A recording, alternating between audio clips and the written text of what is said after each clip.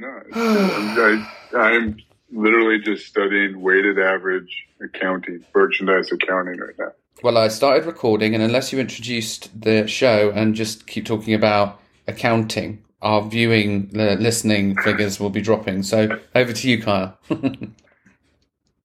Greetings, listeners, and welcome to the afterthought section of Well, That Fucked Me Up with your hosts, Luke Colson and Kyle Wise. I can't find any different ways to say my name. I think that I'm going to start doing robot voices next. Hi, Kyle Wise. Hey, Luke Colson. How you doing? You're sitting below a map I see on your video.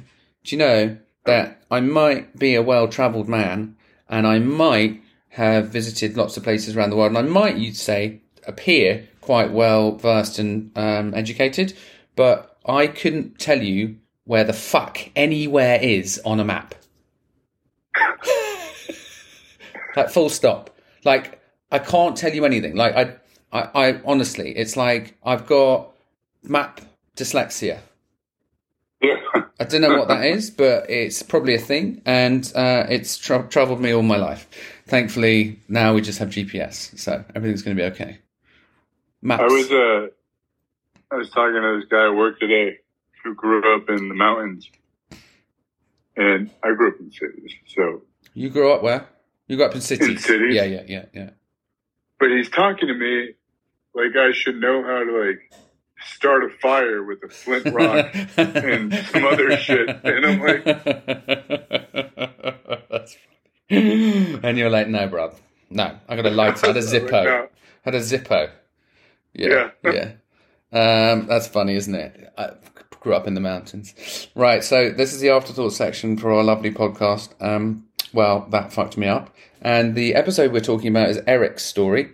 Eric had the most soothing voice in the history of the universe.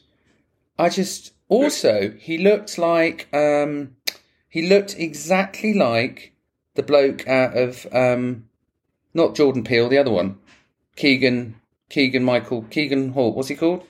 He looked like, I just watched he looked exactly like the comedian, exactly like him. He was in that show Reboot now. Anyway, looked exactly like him. Yeah, Look at the pictures of him. I felt like I was talking to him. Anyway, Eric, if you're listening, I'm sure you get that a lot. If you don't, and I've offended you, I apologise. So, so Eric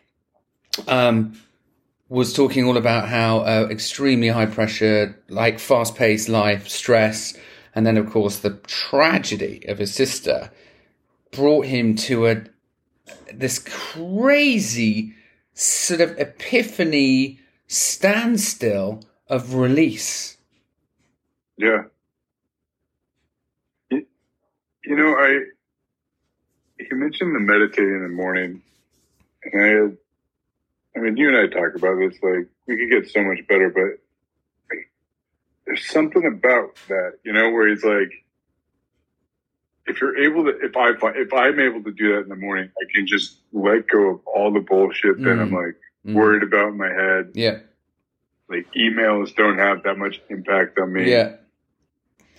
How do you maintain that chillness that he had? I mean, unless he screams into a pillow as soon as he came off the recording, he was amazing, wasn't he? And that is a thing, isn't it? Like, there's the term get a good morning practice. And whether, Kyle, this, I used to wake up every morning absolutely terrified of the day ahead, like anxiety. Yeah. And I'd have a panic attack before I'd even fully opened my eyes, like this fear of God in me that there was another day ahead. And a lot of people live like that. And it is thought. For the most part, it is thought.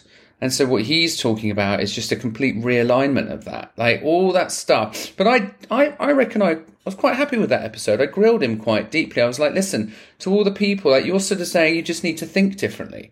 You just got to realign. You just got to sit in the moment. I'm like, dude, great. Like, it's working for you. But what's the fucking secret? Because he looks so in tune with I'm going to roll with the punches. It'd be funny if it was like Ben Stiller out of Friends, where you saw him in the supermarket yelling at the cereal one day or something. But it seemed like the most genuinely wonderful and authentic guy. And I could have spoken to. I would definitely recommend doing a session with a meditation or coaching. I mean, that episode turned into a counseling session for me.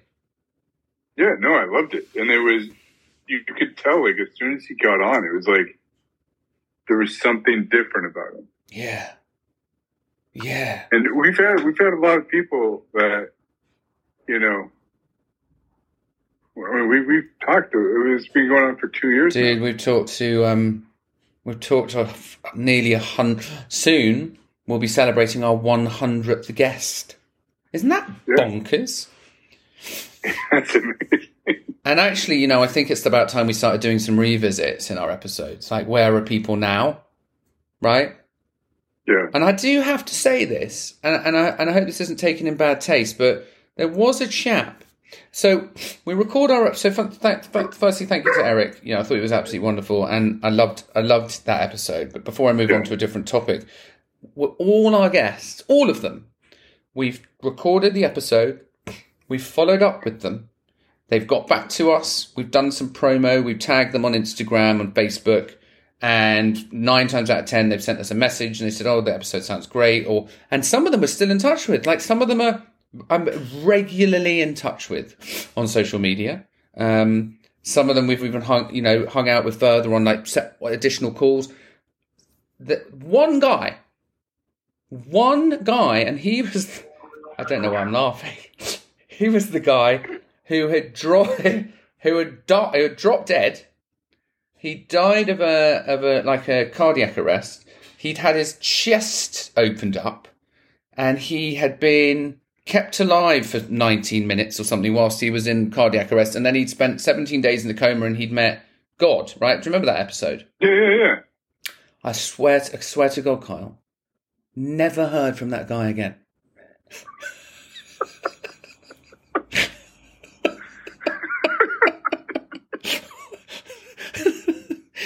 I'm leaving this in because it's quite funny.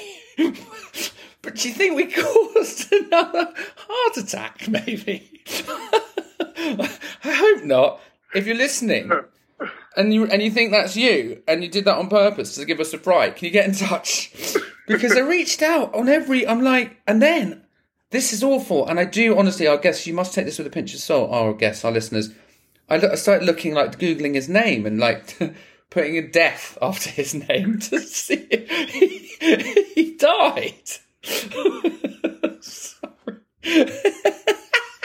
Anyway, so other than that, we're going to do some follow-up episodes. Because most of our guests want to come back. They want to come back. They've had a great time. We always get really good feedback. Probably going to see a massive dip in our listeners after laughing at a man's tragedy. But listen, life is life, and we're here to help, you know? But Well, if you can't laugh at death, like, I mean, what can you laugh at? Well, I mean, you know me. I've been in fear of death all my life, and I think only now I'm starting to see the funny side. So let me have my moment in the sun. Did I ever tell you I once dated a woman? And this is kind of tragic, but she was a funeral singer. Wow. And I remember coming over her house one day, and she's just like, this is terrible, but she was, like, depressed. And I was like, "Are you okay?" She's like, I don't know. I just take my whole work home with me, and I'm so sad. Oh my gosh. Kyle, the stories you have. You dated a funeral singer. I'm not surprised. Also people that work. I think we had someone who worked in a funeral part of the family business. Who was just literally around dead bodies all day. I think that would be a great job. But yeah, but you're macabre. Like, you keep on banging on about how we need to find the most haunted house in the world, spend the night there, which I'd absolutely love to do, quite frankly. Yeah. I would. By the way, did you watch The Watcher on Netflix?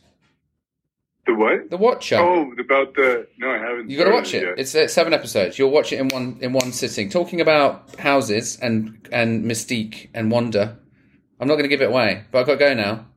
Well, I read about it in real life. Real life story. You think it's haunted house, but it's a true crime story. It's really good. Highly recommend it. Man, get going. Start watching it now, and I'll check in with you at 3 a.m. See how you're getting on. Okay. All right. Well, listen, it's been wonderful to talk to you, and our listeners, we love you, and thank you, Eric, for coming on the show. And look forward to. We've just booked another 30 guests, taking us all the way through into 2023. So you're stuck with us, even if you were offended by us laughing about what's his chops. See you on the next one, Kyle. I love you, man. Love you too.